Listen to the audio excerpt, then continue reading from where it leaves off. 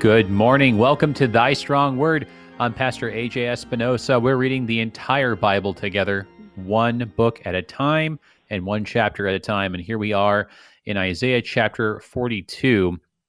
And, this is a turning point here.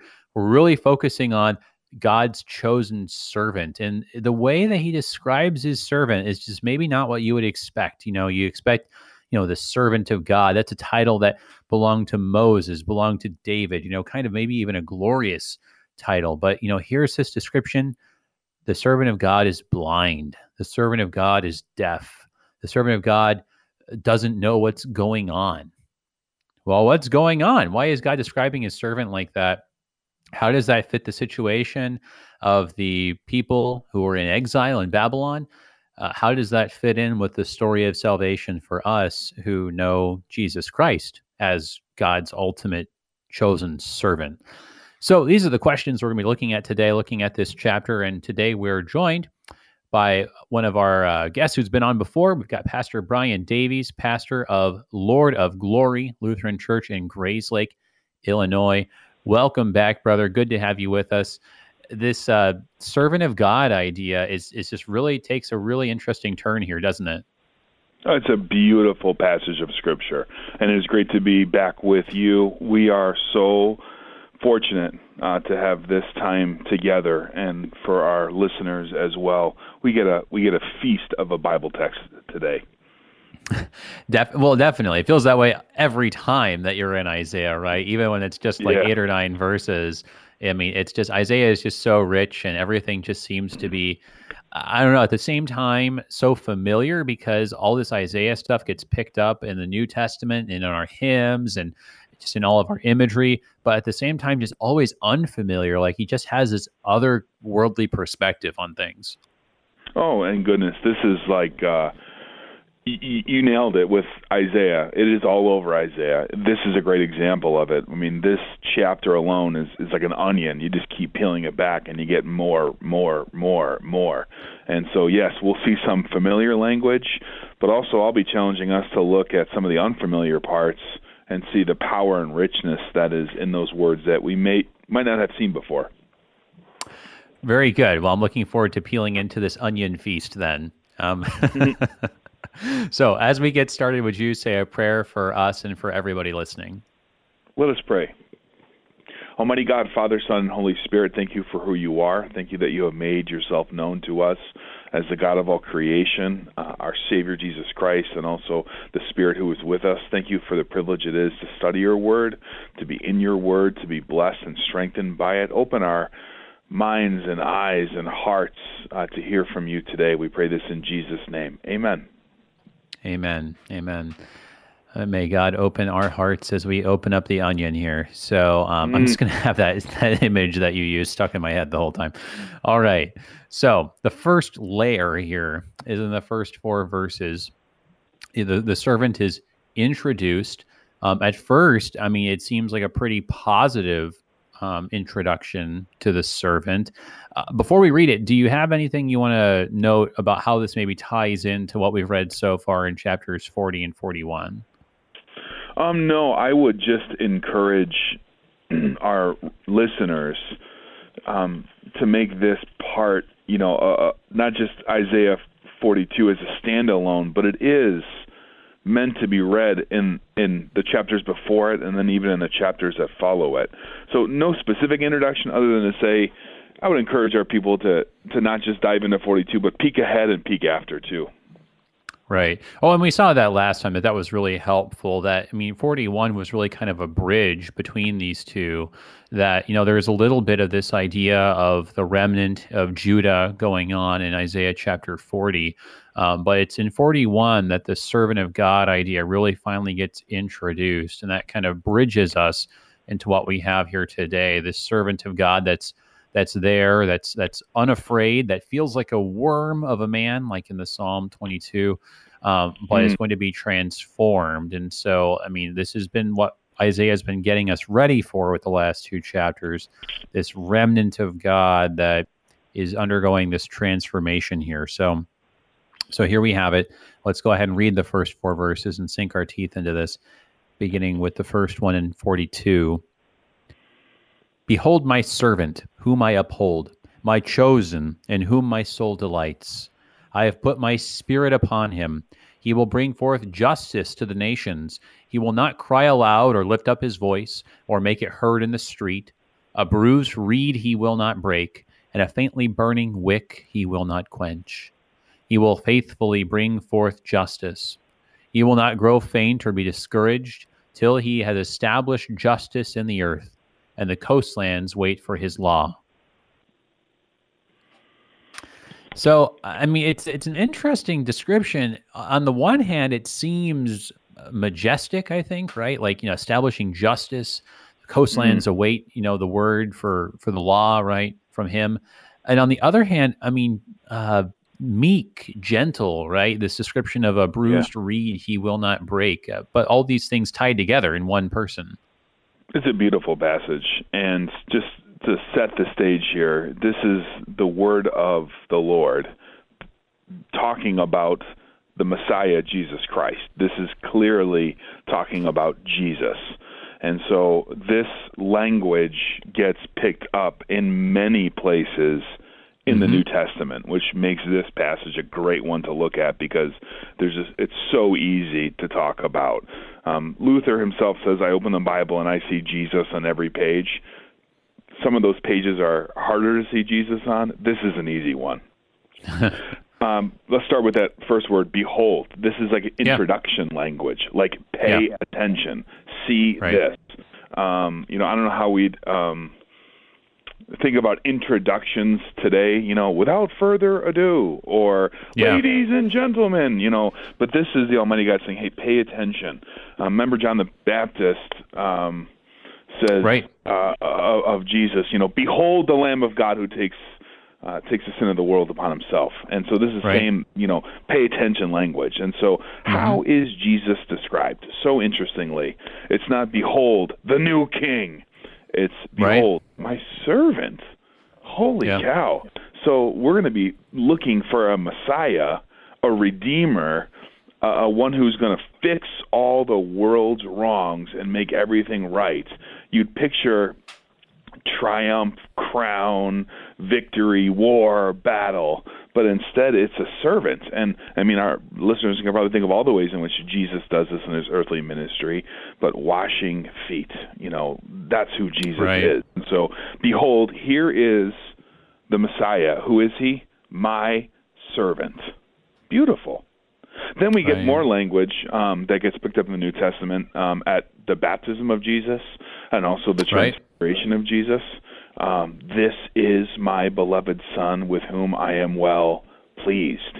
And so same language here. I've chosen him. My soul delights in him. I have put my spirit upon him. I love this because this is Trinitarian language. So people who will say, the Trinity is not in the Bible, like the word Trinty is not in the Bible.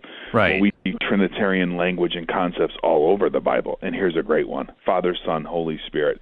Father speaking of Son who has the Spirit. Right. And so, I mean, it's really, especially with the way that Matthew goes and just cites this whole section here in chapter 12. I mean, it's easy to see how this page of the Bible really just, you see Jesus on it, as that Luther quote goes, that, and it's interesting in the context in Matthew because, there he is doing these miraculous things and people are having these tremendous reactions to him, both in terms of, being amazed and being put to wonderment, but also the ones who are conspiring against him. And so you've got all of this, he's attracting lots of attention, right? But then what's he do, right? It says in Matthew 12, he withdrew from there. He, many followed him, but he ordered them not to make him known. It's humility. He's not doing it all to make a big splash and to win a popularity contest, right? There's this humility that's just not self-seeking in terms of, attention and glory and fame and all the rest of it. So, this description really, both on the one hand, you have people awaiting the words from his mouth to establish law and justice, right, as it says in verse 4. But on the other hand, he is coming gently, humbly. it just applies to Jesus, I mean, perfectly there as it shows in Matthew. Yeah, and we are getting a wonderful portrait of who Jesus is with this text. Verse 2, he doesn't cry out, make it hurt in the street. He does not push himself aggressively on anybody. That's the ministry of Jesus Christ. A bruised reed he will not break, a faintly burning wick he will not quench. You would expect someone with a king to have like a forceful entry. Jesus' entry is the entry of a servant. Yeah, that's such an interesting image to me, that faintly burning wick he will not quench. I mean, it's one of these images that I feel like kind of loses its effect on us because we don't commonly interact with candles and faintly burning wicks that often, right? Even in our churches, right? We tend to have those oil candles, right? And so they never like burn low, and there's like just a smoldering wick at the bottom, right? That never happens even in church with the candles, right? But this image of like this candle that's just on the verge of going, this lit candle that's on the verge of going out. Sometimes I guess we're left with that when we do we have that Christmas Eve tradition in many places of like passing out the candles and singing Silent Night by candlelight, and sometimes maybe you get the stumpy one that's been used for a few years, right? And it's like barely hanging on. And if you move too fast, or if anyone around you moves too fast, it's just going to go out, right? Yeah. Like I think that's kind of the image, right? That it's like his entry is so gentle. It's so slow. It's so unassuming. It's not coming in with like a big rush of wind as all the horses and chariots thunder in his train. Like, no, like he walks into the situation so gently that even this smoldering wick continues to burn and is not disturbed. Yeah, well done. And he acts compassionately on everyone. The world has metrics for who is a VIP and who isn't. Right. And you would expect a Messiah to come and walk in a room and say, okay, who's the most important ones, to garner influence. Here's a vision of Jesus who cares about everyone in the room equally, striving even to not break the bruised reed or, extinguish the stump that's left of the candle, but bringing love and justice and grace and compassion to everyone equally. So it's really clear how this applies to Jesus ultimately. And the question that remains, though, is how does this perhaps apply in a limited way to the situation of Isaiah's, well, not necessarily like his own day, but the situation in the future that he's speaking to, the situation of the exiles that we've been looking at in chapters 40 and 41. In 41, what we just read, we had this picture of God raising up Cyrus of Persia, not exactly a humble servant who comes in unassumingly, not breaking bruised reeds or blowing out and burning wicks. Quite the opposite, trampling down his enemies as if they are nothing and as if they are dust, right? So in the previous chapter, it's Cyrus who's being raised up and who's going to war in some respects for the people of God. And then there's God addressing his people, Jacob, Israel, and calling them my servant.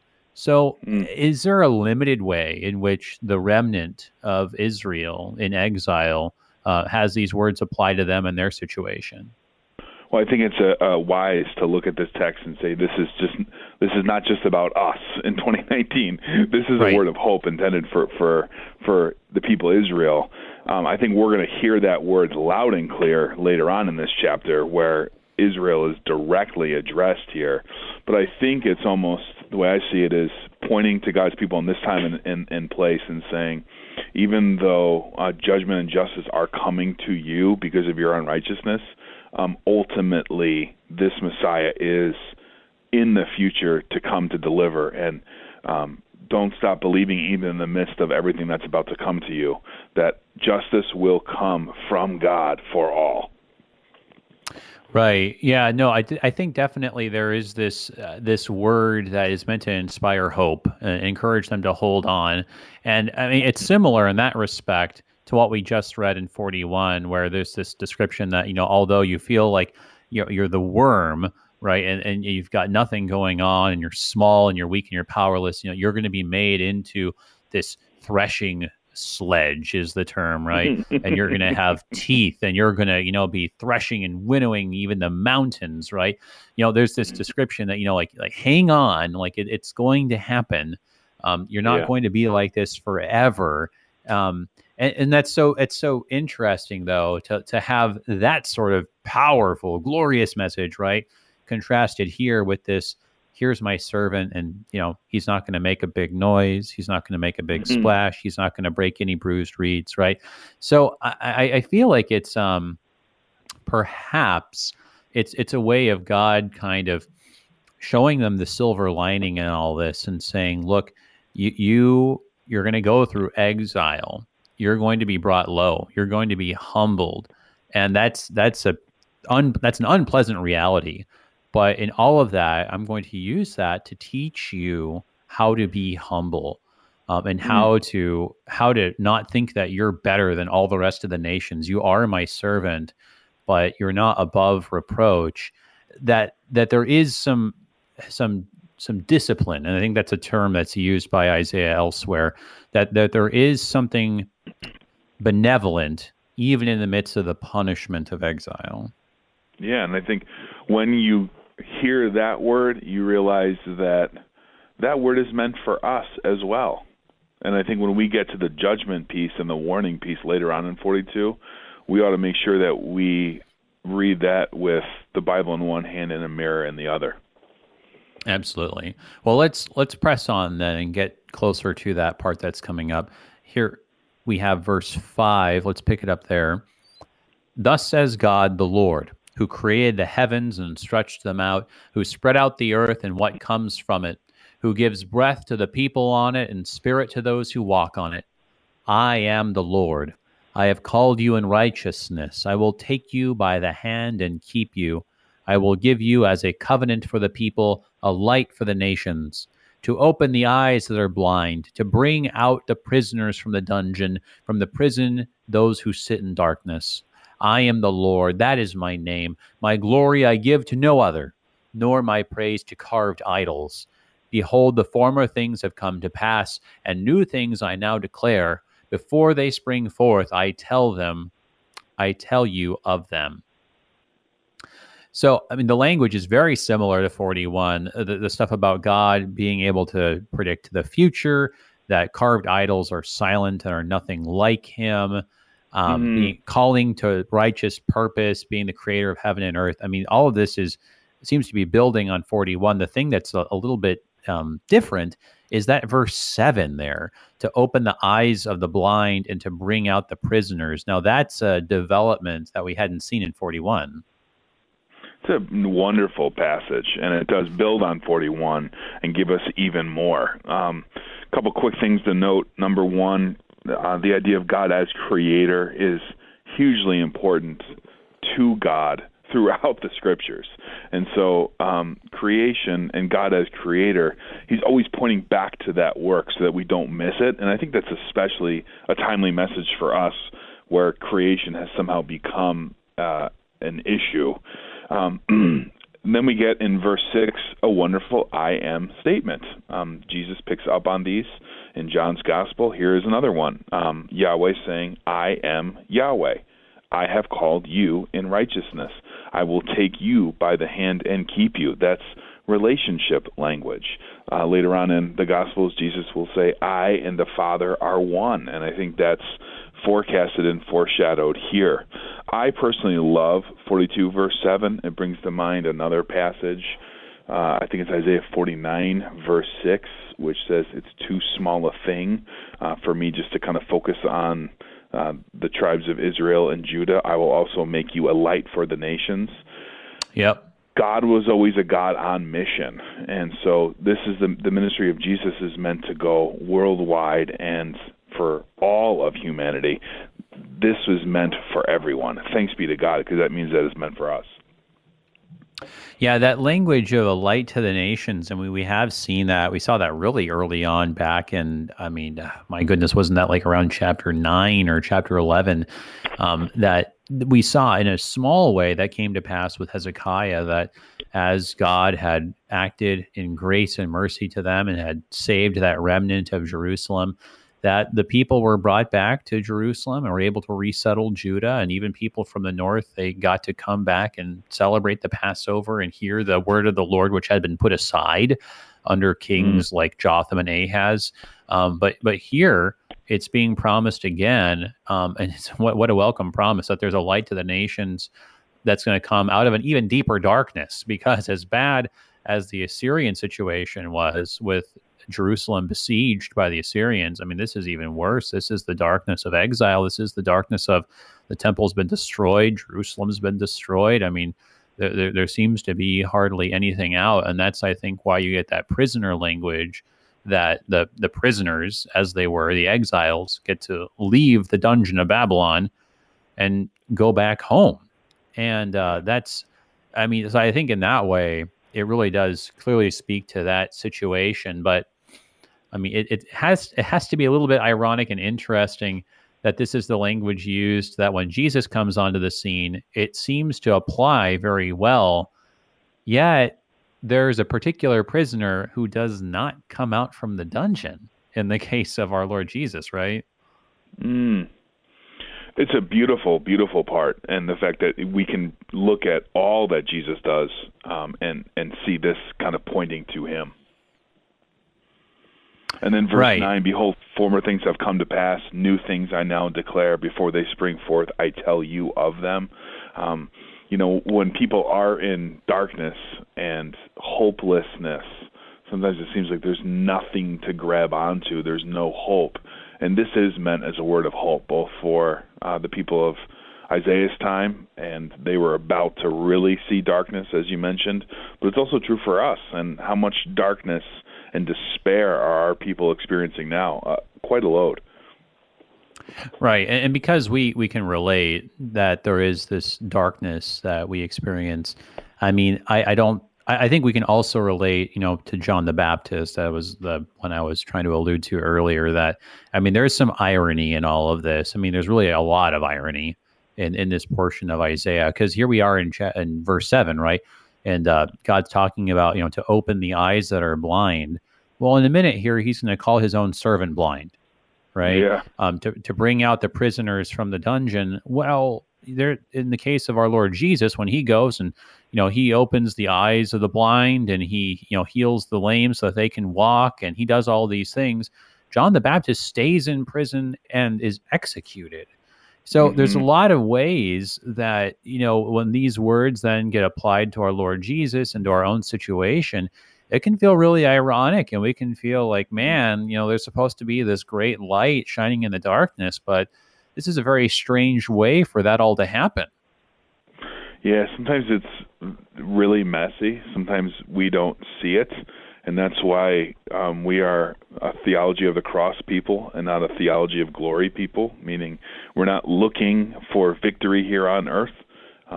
We're looking for faithfulness and goodness and righteousness that comes ultimately in Jesus Christ. We get blessings on this side of heaven. Thanks be to God for them. But thanks be to God, we don't receive our reward until much later. Yeah, and I think that that kind of ironic theology of the cross, right? Because there's nothing more ironic than the theology of the cross, right? That, in our Lord's death and defeat and mocking and humiliation, that there is the way of him being lifted up and glorified and Savior and Victor and all the rest. I mean, so theology of the cross is just, in some ways, the theology of irony. And that's going to be embraced, really, in verse 18 and following. So we should go ahead and press on. I think we still have a little bit of time before our break here. So just to give us a little bit more before maybe 2 more minutes here, picking it up at verse 10. Sing to the Lord a new song, his praise from the end of the earth. You who go down to the sea and all that fills it, the coastlands and their inhabitants. Let the desert and its cities lift up their voice. Let the villages that Kedar inhabits, let the inhabitants of Sela sing for joy. Let them shout from the top of the mountains. Let them give glory to the Lord and declare his praise in the coastlands. The Lord goes out like a mighty man, like a man of war. He stirs up his zeal. He cries out. He shouts aloud. He shows himself mighty against his foes. For a long time I've held my peace. I've kept still and restrained myself. Now I will cry out like a woman in labor. I will gasp and pant. I will lay waste mountains and hills and dry up all their vegetation. I will turn the rivers into islands and dry up the pools. And I will lead the blind in a way that they do not know. In paths they have not known, I will guide them. I will turn the darkness before them into light, the rough places into level ground. These are the things I do, and I do not forsake them. They are turned back and utterly put to shame who trust in carved idols, who say to metal images, you are our gods. Mm. So just some initial comments before we go into our break here. I mean, it's again kind of more of this return from exile language, but here, in contrast to the meek servant of God, God's coming out like a man of war. Yeah. These are the type of passages that give me compassion for people who get confused by the Bible, because it seems to go the exact opposite of what we saw in verse 2. He doesn't cry aloud, lift up his voice, doesn't make his voice heard in the streets. But here he goes, I'll cry out like a woman in labor. I will lay waste mountains and hills. It's a really hard contrast to see, but what we're seeing here is God's vision for ultimately what he's going to do. And as much as he comes in Jesus, meek and gentle and riding on a donkey, ultimately the victory he brings will be like a world-changing victory. Every knee will bow, every tongue will confess. Although Jesus comes in one way, ultimately the result is that the Lord goes out like a mighty man, and that this is something that is going to change the whole world. Right. Yes. Well, and we should spend a little bit more time talking about that, but first we got to go into our break. But everybody, hang on. We're looking at Isaiah chapter 42 here on Thy Strong Word. We'll be right back.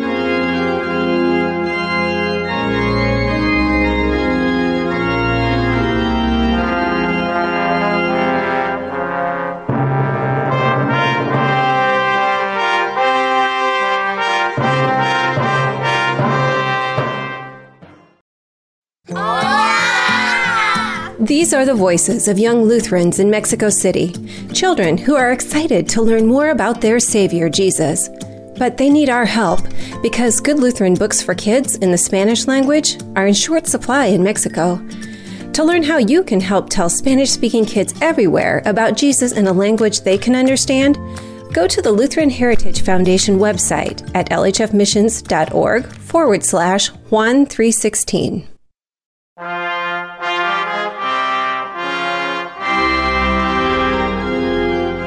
Welcome back, everybody, to Thy Strong Word. I'm Pastor A.J. Espinosa. We're looking at Isaiah chapter 42, and we're joined today by Pastor Brian Davies, pastor of Lord of Glory Lutheran Church in Grayslake, Illinois.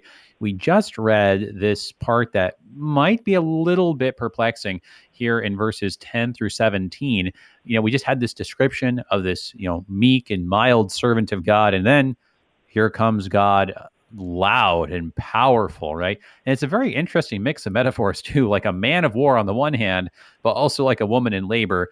Either way, just the loudest people you can find, basically. So, what's going on with this juxtaposition? I was just about to suggest, in the local context, it feels like it makes sense because there's God's people in exile in Babylon, and they themselves are meek, mild, not really making a loud sound. But when Cyrus of Persia rolls in, I mean, it's anything but that. It's going to be with a lot of power and glory and all the rest of it. And Cyrus is going to conquer everything. And his empire is going to be even larger than the Babylonian Empire till that point. So in the context, in the nearer context, it sort of adds up. But when we apply it to Jesus, it can be a little bit confusing. Like, how do you get both those things in the ministry of our Lord? Yeah. A couple thoughts come to mind. Number one, you're right. We kind of see the opposite with the suffering servant, Jesus. And part of, like a lamb led to slaughter, so he does not open his mouth. Okay, we got that part of the suffering of Jesus. But also, if you've seen Gibson's depiction of it in The Passion of the Christ, it is loud, it is horrific, it is bloody. I mean, it's difficult to visually see. And so when the wrath of God comes down, everybody knows it.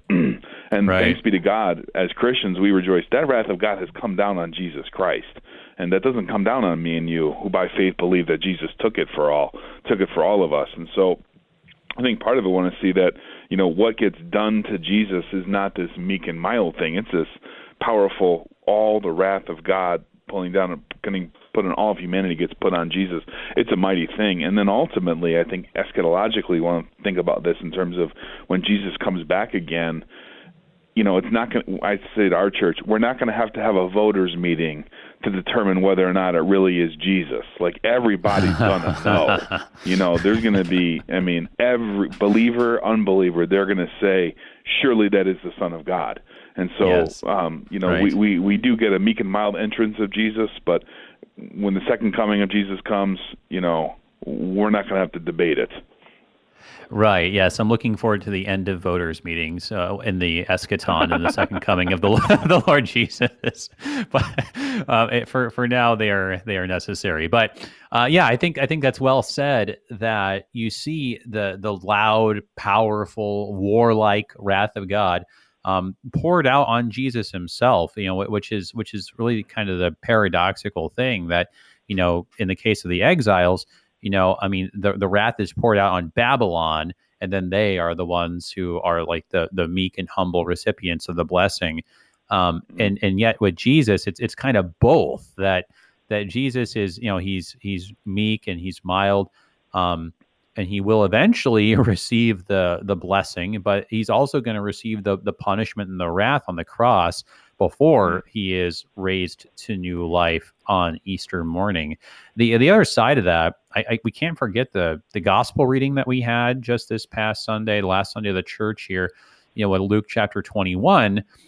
This description that Jesus gives sounds a lot like this part of Isaiah. Nation will rise against nation, kingdom against kingdom, right? And he has this description of what's going to happen to the temple, and he says there that, there will not be left here one stone upon another that will not be thrown down.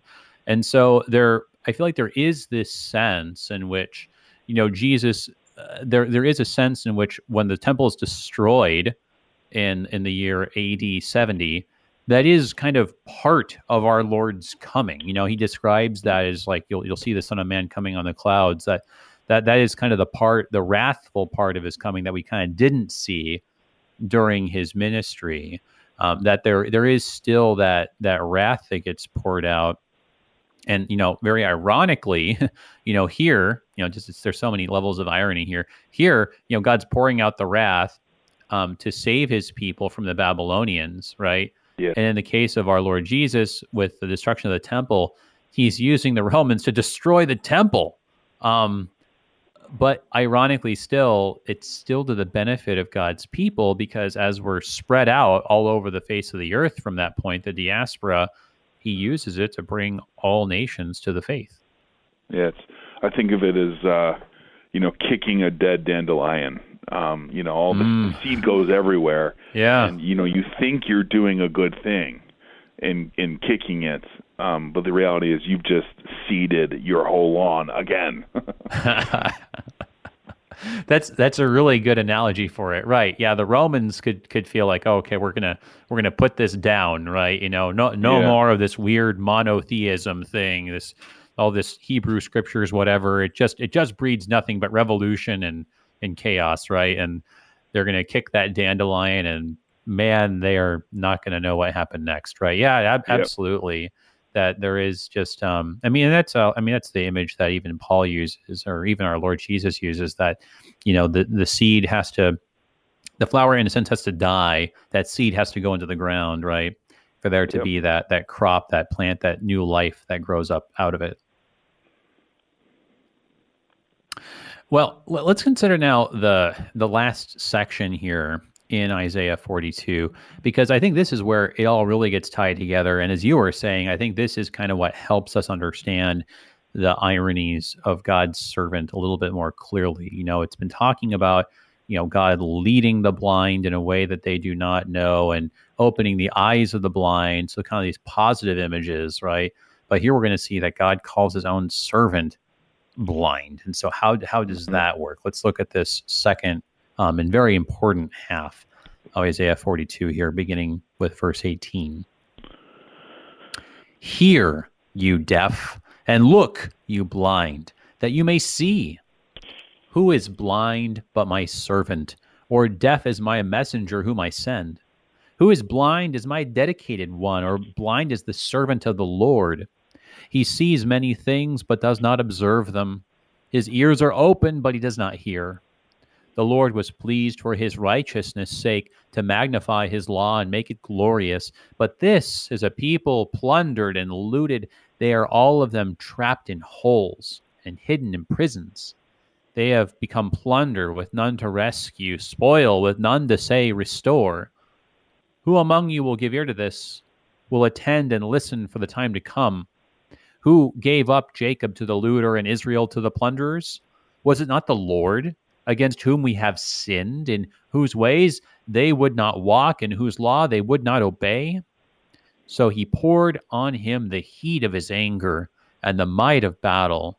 It set him all on fire all around, but he did not understand. It burned him up, but he did not take it to heart.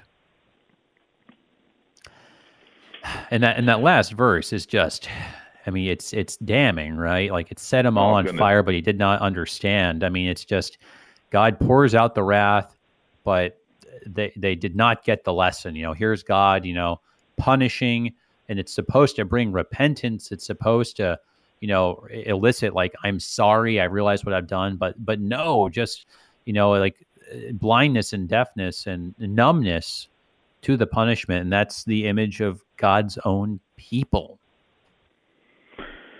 This is one of those moments where we read a text in a public worship service. It set him on fire all around, didn't understand, burned him up.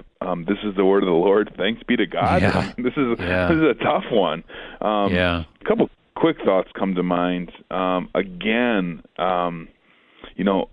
Let's have compassion on folks who say the Bible's hard to understand, because the first part is, this is my servant has his spirit, my servant will do this and that, my servant is perfect. And then here we're getting, who's as blind as my servant?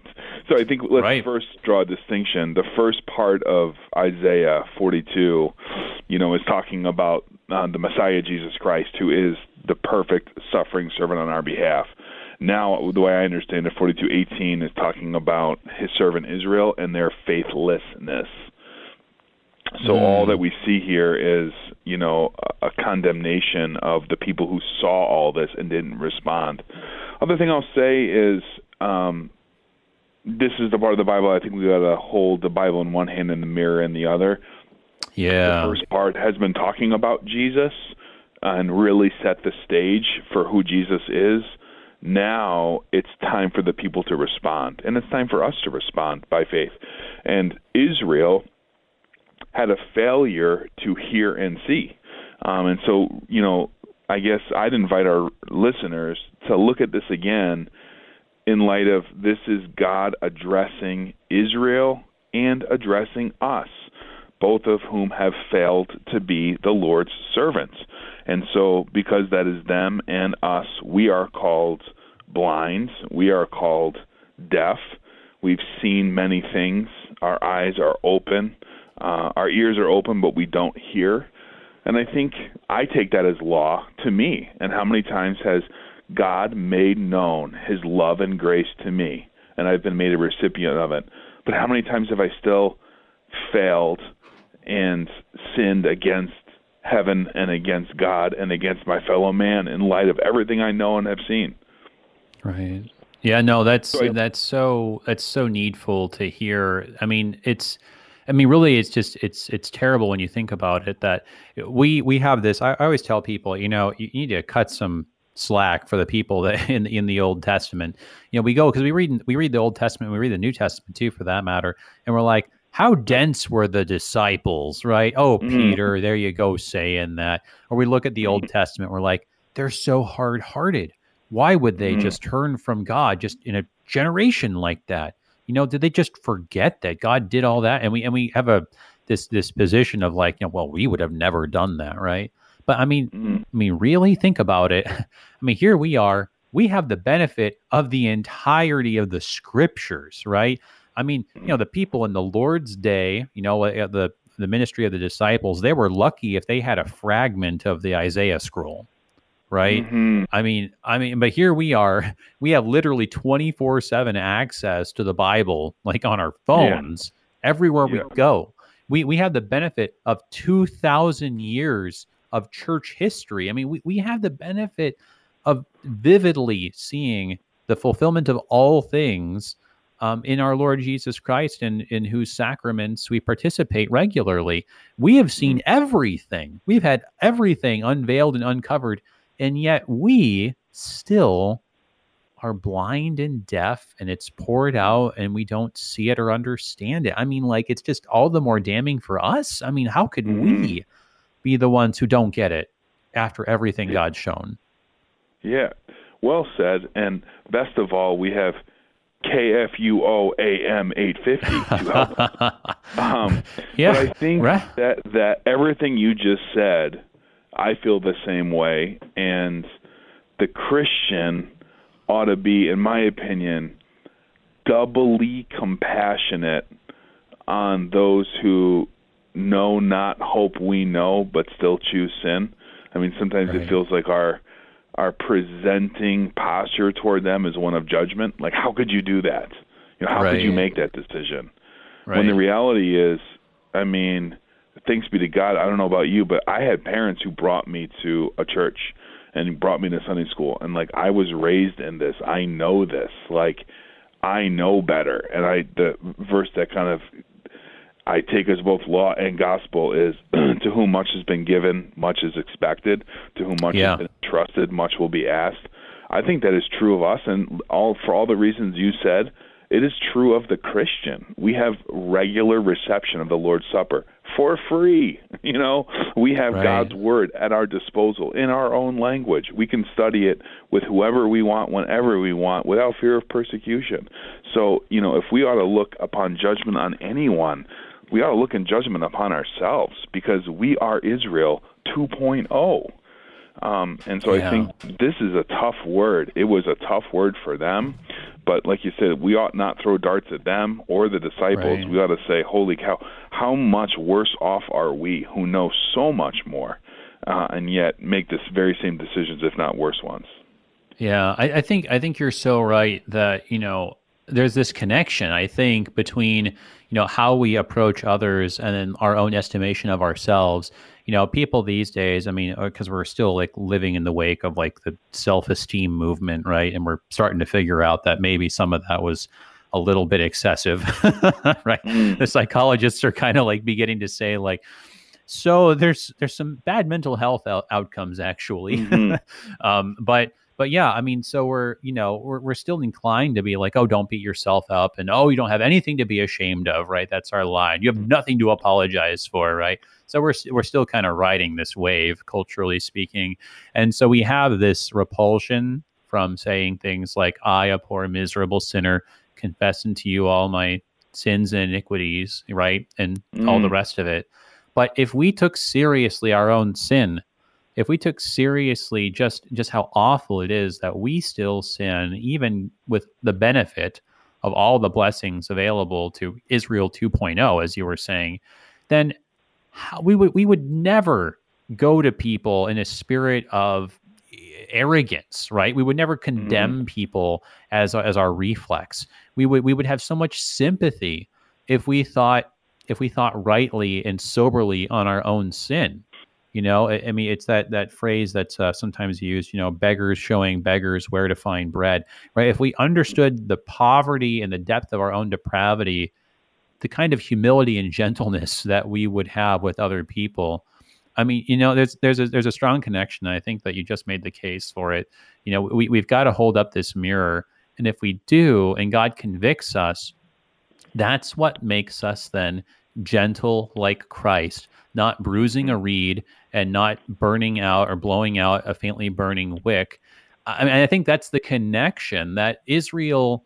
I mean, I think you're absolutely right that this last section, I think, more clearly and directly applies to us, and the first section is more directly applicable to our Lord. But there's a connection that's held together in the body of Christ, and that is that the exiles having this punishment, being made blind and deaf and all the rest, now can be the servants who are gentle with those who are in darkness, with those who have not heard the word of God. And so it is with us, that we're made like Christ by God's grace, us who have been saved from such darkness and blindness.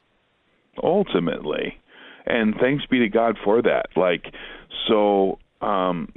This does a good job of breaking us, I think it does if we let it, and this is clearly the word of God breaking us.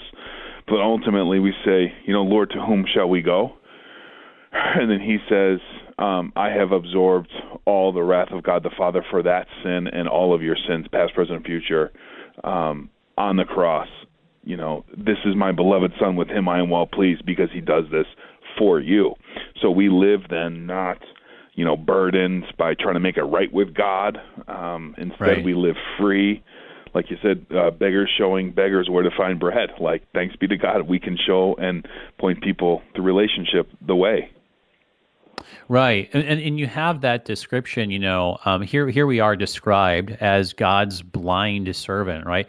But it was earlier in verse 16 that he said, I will lead the blind in a way that they do not know. I mean, there really is something to that when God, reaches into the life of a sinner and brings them forgiveness and absolution and that free grace that's not based on anything that they perform or any inherent goodness of their own, but all just God's own goodness and grace.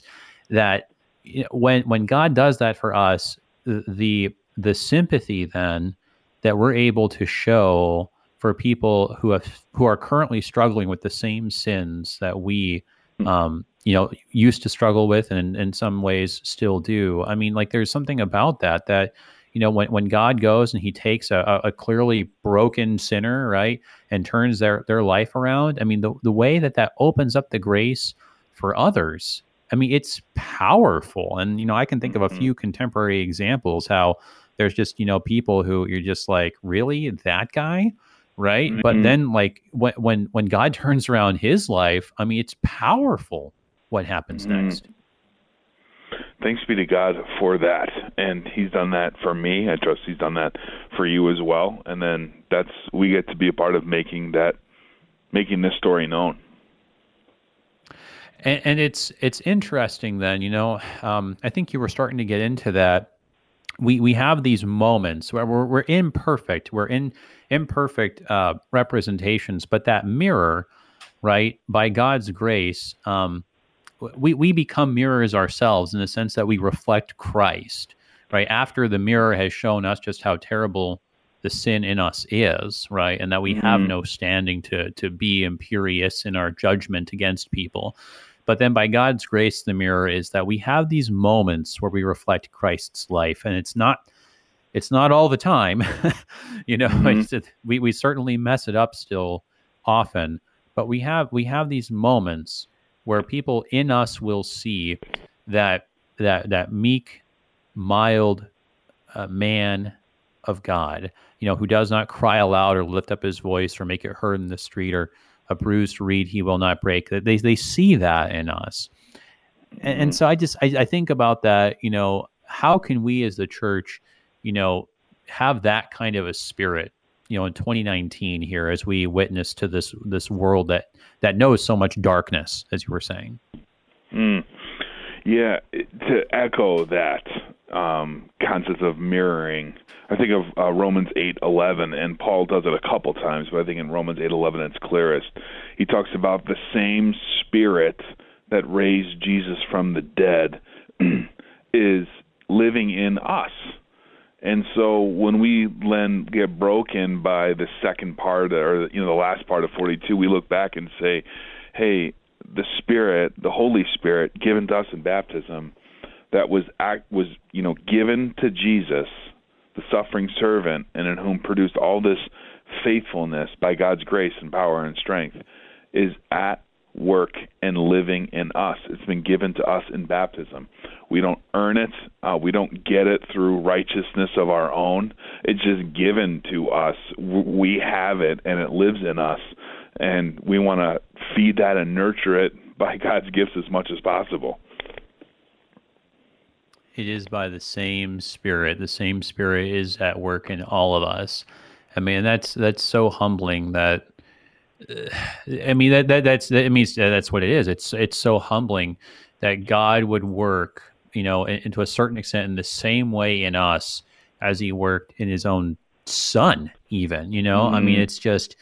It sounds scandalous to say it out loud. Even, I mean, and just to think about how there is a sense in which even these words, deaf, blind, right? How those things even apply to our Lord Jesus. How, of course, He knew all things. In His divinity, right? Omniscient, right? Omnipresent, and all the rest, every other omni, right?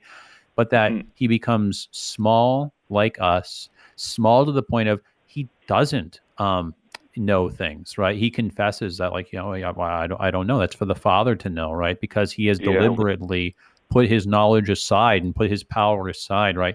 He's made Himself small, and then, He made Himself smallest then ultimately when He died, because He died the death of sinful people, in the sense that when He died, He was deaf, He was blind, He went into the darkness of death. I mean, it's just, it really is unthinkable just to think about how, God, who sees all things and hears all things, allowed Himself to be weak and silenced like that on the cross and in the tomb. Yeah, that's Philippians 2, I believe. Right. Although equal to God, did not consider equality with God something to be grasped, but made Himself nothing, taking the very nature of a servant, which is more servant language. So I guess as we reflect on this chapter, I hope it helps people see Jesus and who the servant is.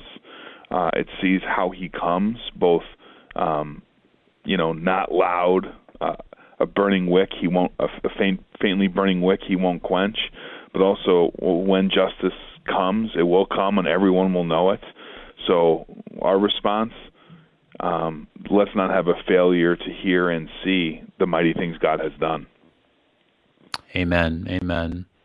Brother, thank you so much. The way that I think that you've helped us break down this chapter, I think clearly we can see Jesus in chapter 42 here and the grace and mercy that He has for us in our own situation.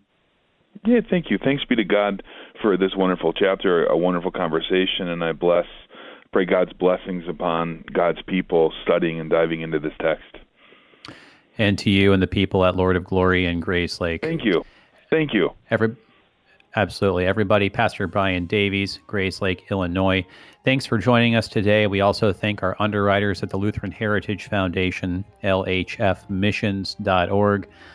Until next time, I'm Pastor A.J. Espinosa. Peace.